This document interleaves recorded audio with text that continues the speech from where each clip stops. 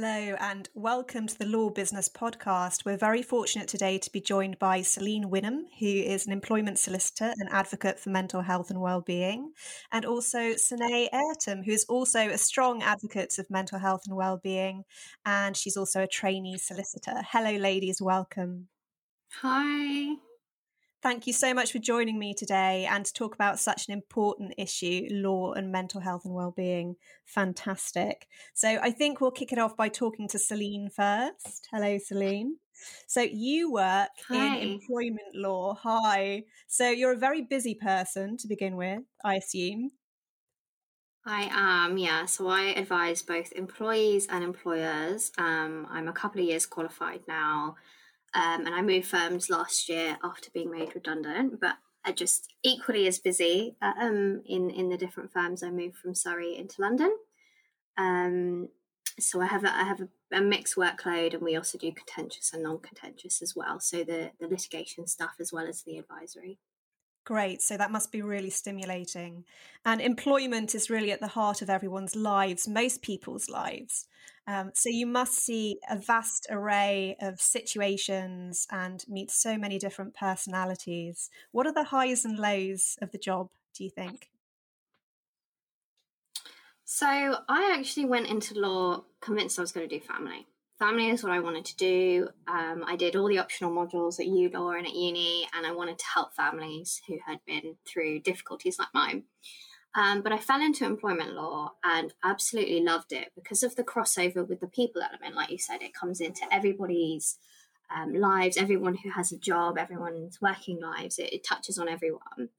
And I just loved the people focused element of it, in the same way of why I liked family. So got into employment and was, again, when I was younger, I was convinced I was only going to help employees and I was out to help the individual. But in reality, in employment law, you do both employers and employees. And actually, I've really, really enjoyed the mix.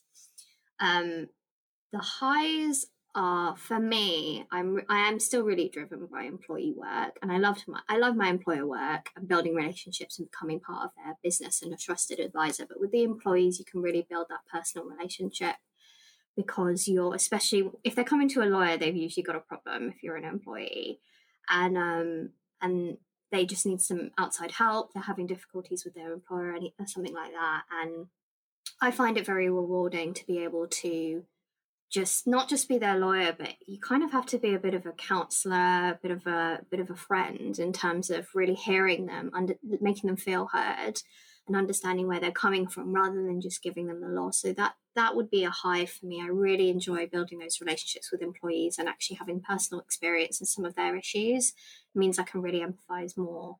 And I love it when I see the sort of the excitement they get when they say, "Oh, you get it," when I'm sort of talking to them and I'm like, "This is what I'm understanding you're saying, and it must feel like this." And they're like, "Yes, you get it. No one gets it." So I really love that about my employee work. The lows are being in private practice, means that a law firm is a business. You have billing targets. You have to bill your clients, and especially employees. So it's a little bit easier to work for employers because they have a bigger budget. Employees are usually, unless we're dealing with the high senior execs, but the people who have problems are usually, not on a huge salary and can't fork out thousands and thousands in legal fees up front. And that is the difficulty for me when I see a case that's really, an employee's been treated really, really badly, and you really just want to be that outside help, come on the record and tell the employer straight, like, this is ridiculous. You really want to help them out and they can't afford it. That is the real low for me. And it's driven me very recently to start doing pro bono work in employment law in a local legal centre, because it was just getting me down so much. And I was like, I wish I could help these people. So that kind of offsets it. It's still disappointing when I get a client call up and they don't have the budget. But I get to sort of help on the flip side in pro bono work as well. Yeah, that's fantastic that you have time to do both. And I'm just wondering about the place of empathy, how you feel about the role of empathy among employers in the field of law today. Could you say anything general about that? I think it's really mixed. it really depends, I think, on a lot of the employee issues I see generally tend to be with the line manager. So it really depends if you have a good manager or if you have a manager that doesn't understand. And it's very much, a lot of it stems from that employee relations side about, the practicalities of managing people when things can get out of hand. And I would love to see more empathy in big businesses, and a couple of public sector employers I'm against as well. It's not the whole business. It will be a select few or a particular manager that isn't buying into the culture of the whole firm. So I don't want to tarnish all employers as bad, because they're not. And we see, my firm particularly is absolutely amazing. My line manager is great, but I have worked for other line managers who haven't been. So it really depends on who you get, who you're working with, and it may not be a culture problem, it may just be a manager problem. So it really depends on the employer. Sure. And how do you look after your own mental health and well-being while you're in such a pressured job? So I personally have always found that work is a supportive factor for me. I've always been sort of driven. I picked law at 14 and I was like, that's what I'm doing. And my dad was like, it's time to choose your GCSEs. You got to pick a career. And I was like, I'm just going to pick law. So it's a bit of a random choice, but it's something I've stuck with. And so I've always been driven by work and progressing in my career. However, like you said, it is stressed. So for me, it's not a particular trigger or a stressor in terms of work, because my sort of issues stem from personal issues. But you do have to be careful about managing how high your stress levels are. If you've got something outside of work, you obviously don't want to be, very, very pressured in work. So for me, I'm always keen to, stay in work. When I've had periods of low mental health, I've never really wanted to be signed off, because I really enjoy work. But I just have to be careful about balance, I would say. It's very easy when you're working with individuals to take those issues home with you. And I've always been fairly good. My clients are my clients. They're not my personal friends. And I'm mentally, I've always had that sort of clear barrier. But I think since working from home, it's been harder to separate that, because my desk is in my room, and just subconsciously, I'm still in the same room. I'm in my room, thinking about my clients or what's going on. So, and even more with pro bono work, actually, because I'm doing it in my own time. So that line has been really blurred. So I've just tried to implement a few things in my working day, and my managers are super supportive of this. We work really flexibly, so everyone is encouraged to go outside in the day, get some fresh air, go for a walk. I have a dog, so I can walk my dog. So if my mum's working from home as well, she says she's going out in the afternoon at 3, maybe she works part-time to take the dog out. If my workload allows, I will go, and my firm are very, very supportive of that. It doesn't matter if it's the middle of the day, you need to get out. Also, if I've had a difficult conversation with a client, either emotive or they've not been, they've been angry about something, as clients tend to do sometimes, I try and get away from my desk, and I take 10 minutes, 15 minutes and do something completely unrelated to work, grab a coffee, chat to my mom, go and cuddle my dog or something like that. So always try and take those breaks rather than trying to push through. I'm always going to be more unproductive if I'm trying to push through, rather than taking the break away and coming back with a fresh mind. I also tend to like to surround myself with things that make me happy visually. So I have a lot of pink. Pink Lovely. Makes me really happy. Yeah. I always write with my pink pen, and I have pink post-its everywhere. So, and I used to have that at work as well. And people used to tease me for just loving pink. But for me, it just creates a little environment that makes me feel comfortable and happy. And I always have a candle lit at the moment. I'm really into candles. So just creating an environment which I feel comfortable in, whether it's in the office or at home, just a comfortable space where I feel safe. I think those are top tips, actually. Very simple things that everyone can apply. Are you inspired by Legally Blonde? Because we do find at ULaw that a lot of students actually come to the route of law via Elle Woods, I think her name is in the film. It was never an inspiration. However, I do like to channel my inner Elwoods into my style of work and being a lawyer. So I have been called legally brunette before. That's been flown around, especially with my love of pink. But yeah, I just like, it's just nice to have a little bit of fun, isn't it? You know, why not Sure. have? It's You all like about pink? Why not balance, write with a isn't pink it? pen? No one's stopping you. Yeah, yeah. So from what you've said, structure is important, but also structuring those down times where you can be a bit more fluid with what you're doing and a bit more relaxed and slow with what you're doing too. And Sonay, we'll come back to Celine, but Absolutely. Sonay, it would be wonderful to hear a little about your work with Surrey Young Lawyers Division and what sort of mental health and wellbeing issues you may have encountered there, and also how it's inspired you too. Yeah, so I actually started at Surrey JLD on the committee in November last year as a wellbeing representative, and I just wanted to make more young lawyers aware of mental health. So I've decided to set up the Wellbeing Hub on the website, Oh, wow. which has resources on there to help with mental health. I've also been writing blogs as well, based on sort of discussions that I will have with other junior lawyers, and just things that will help junior lawyers with looking after their well-being more than just discussing mental health. And what sorts of thoughts or reactions have you encountered engaging with young lawyers and mental health? A lot of positive interaction, actually. So one thing that sticks out a lot to me was the last event that I did with ULaw, which was a panel event, How to Succeed as a Trainee. Aha. Okay. Yeah, so I was speaking to I think it was about 100 students or just over. And I spoke openly about my experiences suffering with anxiety and depression. And my LinkedIn inbox was flooded with messages afterwards. I had students saying, "Thank you so much for being open and honest about mental health." I love that. Yeah, and it made me feel really proud that the younger generation of lawyers or law students are looking at that and thinking, yeah, I can do law. It doesn't matter if I suffer with anxiety, depression, any sort of mental illness. It's fine, I can still do law. So yeah, that's been the really rewarding thing for me. It's so key, isn't it, that when you give, you actually get back an awful lot. It's Yes. quite a fair transaction, I find. Yes, So definitely. do you think these young lawyers you've been working with will go on to be advocates themselves? Have they gotten involved with anything as a byproduct of you talking to them?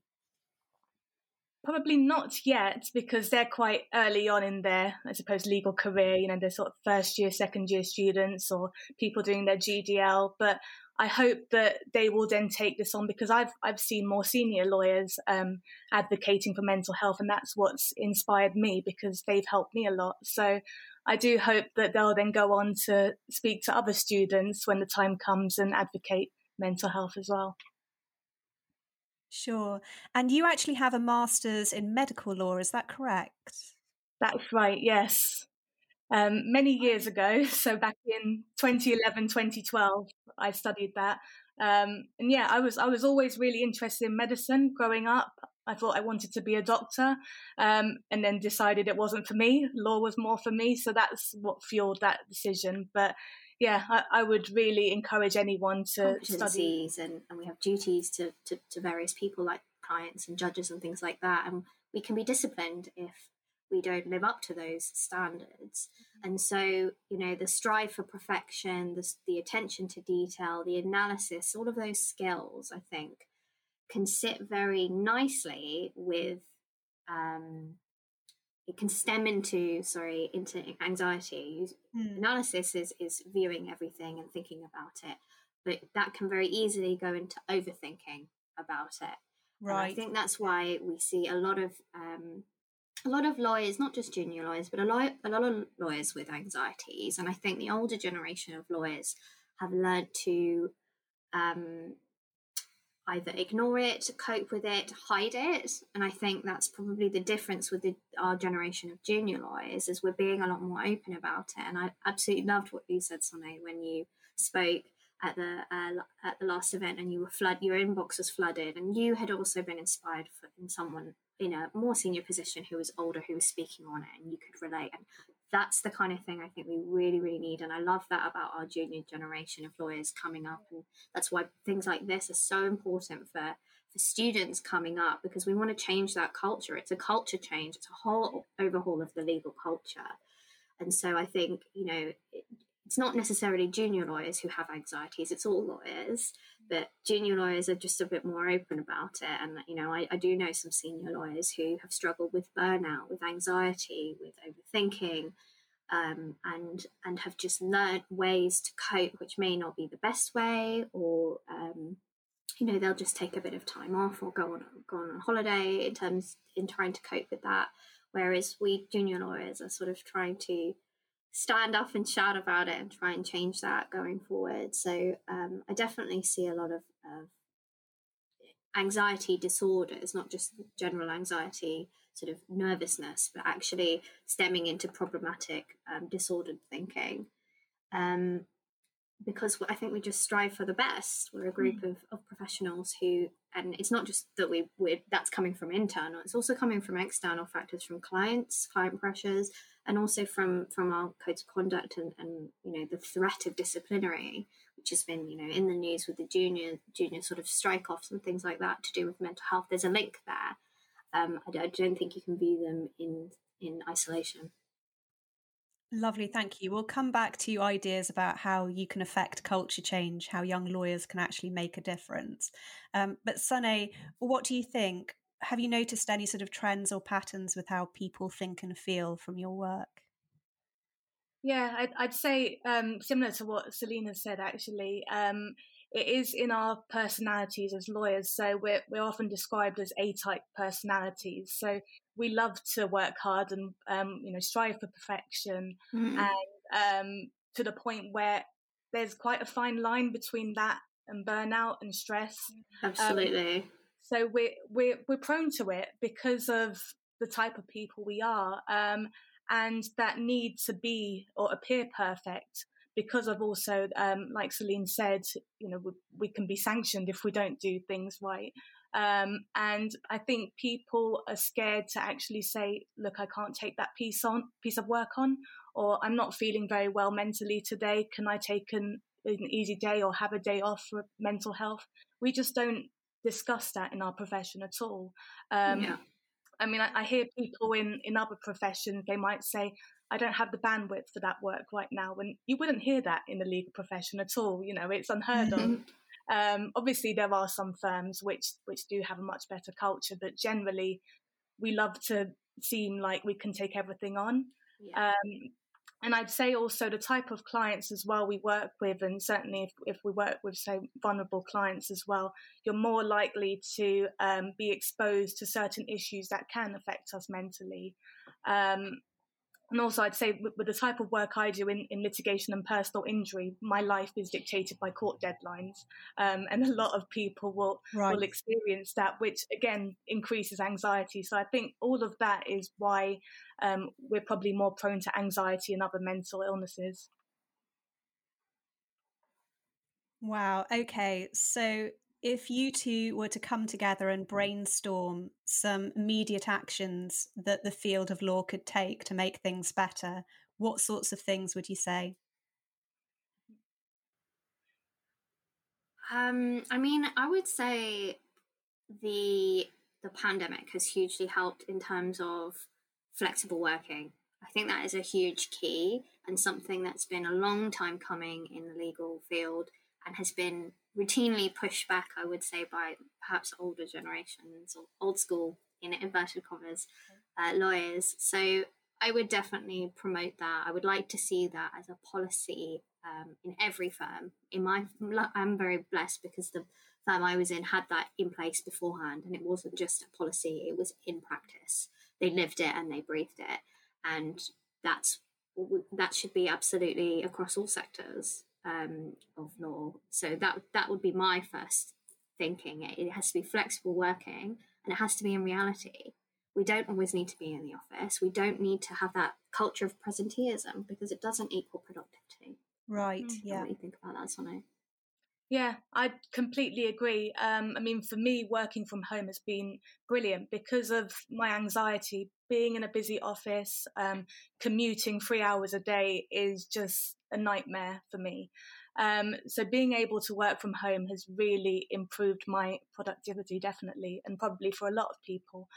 I'd also say, going back to that flexibility point as well, some people just work in different ways and work at different times of the day, and firms do need to accommodate that. And going back to what I was saying about having time off or an easy day because you're not feeling mentally very well, that needs to be encouraged. I agree. Yeah, and just having an understanding from the senior end, from management, of how people might be feeling and making sure everyone feels okay. That needs to definitely change. Great. So obviously there's a need for updated policies. I wonder if there are any steering groups for mental health within law firms at the moment, if that's common practice or not. I would say it's starting to change a little bit. The biggest mental health organisation we have within law is Law Care. I'm a peer supporter with Law Care. I did that training because I was driven by my own experiences that I wanted to help other lawyers suffering with mental health. And there are firms that work together with Law Care and will bring Law Care in. Law Care have various resources and things like that. But I think it's slow, the collaboration between mental health organisations and law firms. And I don't really know why that is. We've seen a lot more mental health first aiders being implemented in law firms and other businesses, and I think that's a great first step. But there's a lot more that could be done, and I don't know whether, as part of sort of mandatory training that we have to go through in terms of compliance, anti-money laundering, perhaps we can implement something that's specific about mental health. And I think also training for managers, and it's something that I've heard say before, that when you're a partner in a law firm, you're then managing other lawyers, and you don't actually really get, I'm sure there is training out there if you request it, but most law firms do not train lawyers in how to manage people. That's really interesting. Yeah, we're not trained people managers, we're trained lawyers. So the difference between being a lawyer for your clients and being a people manager for your subordinates and your junior lawyers is huge. And there are a lot of lawyers who are very good lawyers, but very poor managers. And I would like to see that change with some kind of universal training, perhaps, and people like Law Care could provide that, and having that regularly so it doesn't get forgotten. If anyone would like to contact Law Care, how would they do that? So you can go on their website. They also have all the social medias, Instagram, Facebook, and LinkedIn. There's numbers on there, so you can call. I think they're starting to implement a sort of either messaging service or a chat or an email. So we have our callers who man that line, and then if someone needs ongoing support, that's when they're passed over to a peer supporter who has experience perhaps in what they've been going through. And it's not just for mental health, it's also support with disciplinary action or grievances, bullying, things like that. And Law Care actually started decades ago to address the issue of rising alcoholism in the profession. That tells you, I think, it tells a huge picture about how long the profession has been struggling and needing help. And at the time, that was the issue. It was alcoholism, but addiction has very clear crossovers with mental health, and I think that was the start of something that has become a lot bigger and a more recognised problem. That's actually been a lot more, I think, long stemming than some maybe senior lawyers would like to admit. That's really interesting. Yeah, Sonay, what do you think immediate actions for making culture change? What would you say? Yeah, I'd agree with a lot of what Celine has said. It is that education. And I think I'd say also education needs to go further in terms of maybe we need to start at school and at university, talking about the different signs and symptoms of mental illness, how to cope, how to just generally look after your well-being so it doesn't become too much of a problem. And I know I probably suffered with anxiety from the age of 15 at least. but I was diagnosed at the age of 29. That's 14 years of living with anxiety, it possibly getting worse as well. I had a very similar experience, actually, with suffering in my teens and not really knowing what it was until I was in my 20s. And again, that's why I love to see events like this, because they're targeted, I mean, particularly at law students. Education on this topic in schools, at university, in your professional studies is so important, I think, to change, to just equip us better as lawyers. Yeah. So the pressure of being a lawyer really starts at university, doesn't it? With the amount of studying, cramming, exams. So that makes total sense. Yeah. Sonay, anything else on that? Yeah, I mean that's the main thing, and that cultural change as well.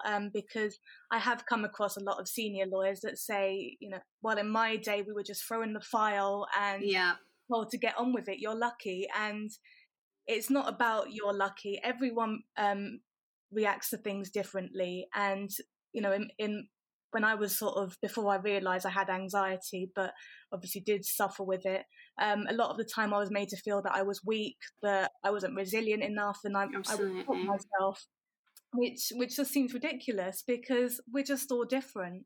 And like Celine has said, actually, there's a lot of characteristics to anxiety that help us be better lawyers as well. So if we can cope with the bad effects of mental illness and make sure we don't get to a stage where we can't cope, then actually it makes us better lawyers as well. So we should celebrate that rather than tell people they're not good enough or they're too weak. I completely agree with that, Sonay. I've recently been engaging with the Neurodiversity in Law Celebration Week webinars they've been doing, and the biggest takeaway I've had from that is we should celebrate neurodiversity because actually it can give us skills that neurotypicals don't have. And so I completely echo what you said in terms of actually our anxiety, whatever other issues we may have, we can use to our strengths, and it shouldn't be viewed as perhaps a problem to be solved rather than something to be channeled and managed into something better. It's so true, isn't it? I mean, myself, I have dyspraxia, which is some form of neurodiversity. And it's so common, if not completely consistent, that when you find certain things difficult and challenging, other things will be extremely easy. Yeah. So people are often off the scale in some ways and then slightly below average in others. So yeah, I'm with you on that. What about perfect moments of sort of contentment with what's going on with well-being in the law? Any moments you've had at events where you thought, this is really rewarding and I'm so glad I'm here and the response is just great? Any examples? I definitely felt that the neurodiversity in law webinars, so they're quite a new group they set up last year, and just the atmosphere, the environment, the speakers, the listeners, the questions, I just felt so uplifted to see a group like this coming out of nowhere, really. And they've put on an event every day. I think it was last week, and I had invites in my LinkedIn inbox saying, I've seen you in the group, I'm also neurodiverse, would love to connect. And actually it made me feel so happy inside to actually see people being more and more open and actually building a network of similar like-minded people. You don't have to sort of exist in a vacuum in your firm if there's not people like you or struggling with the same thing. Actually, there's lots of people out there who want to connect with other neurodiverse people, and I just felt so uplifted by that last week. So that would be mine. Lovely. You've put that much more articulately than the question I put to you. So, Sonay, what do you think? Yeah, I completely agree. Again, I was at the neurodiversity in law events as well, and it's the fact that there's more and more groups like this where we are celebrating that difference, where we're celebrating mental health as well, and we're all coming together, and we don't, like you say, we feel like we don't exist in a vacuum anymore. We've got a support group, and I've met so many wonderful lawyers, senior and junior lawyers, who are really celebrating and looking after mental well-being, and it's really helped me in my journey as well. So I think that needs to increase. We need to have more events where we celebrate that us all being different, and neurodiversity and mental health as well, because it's really rewarding. I think that's a beautiful note to end on, very positive note. Thank you so much for your contributions. They've been so thorough and specific and personal too. Thank you very much indeed. Thank you so much for having us. No, pleasure. Yes, Is there any last words you'd like to say before we leave? I would just like to encourage any students listening that being different is not a bad thing. And there are plenty of lawyers in the profession with their own struggles, and just encourage them to really strive to overcome, and not only to overcome, but also to incorporate, like we said, any sort of differences and actually use them to their strengths, and not to take the negative, like Sonay said, where she's been told, oh, you're lucky, if you can't handle it, you're not cut out for law. I've had that, things like that. You can't be emotional and be a lawyer. Like, that's absolute rubbish. So try and encourage anyone listening to, if you've heard that, try and put it aside and stick with your gut instinct in terms of proceeding. Fantastic. Thank you very much indeed, ladies. Thank you so much. You can hear more from Sonay and Celine at our Diversity Matters Mental Health and Wellbeing event on this Thursday, 13th of May, 2021.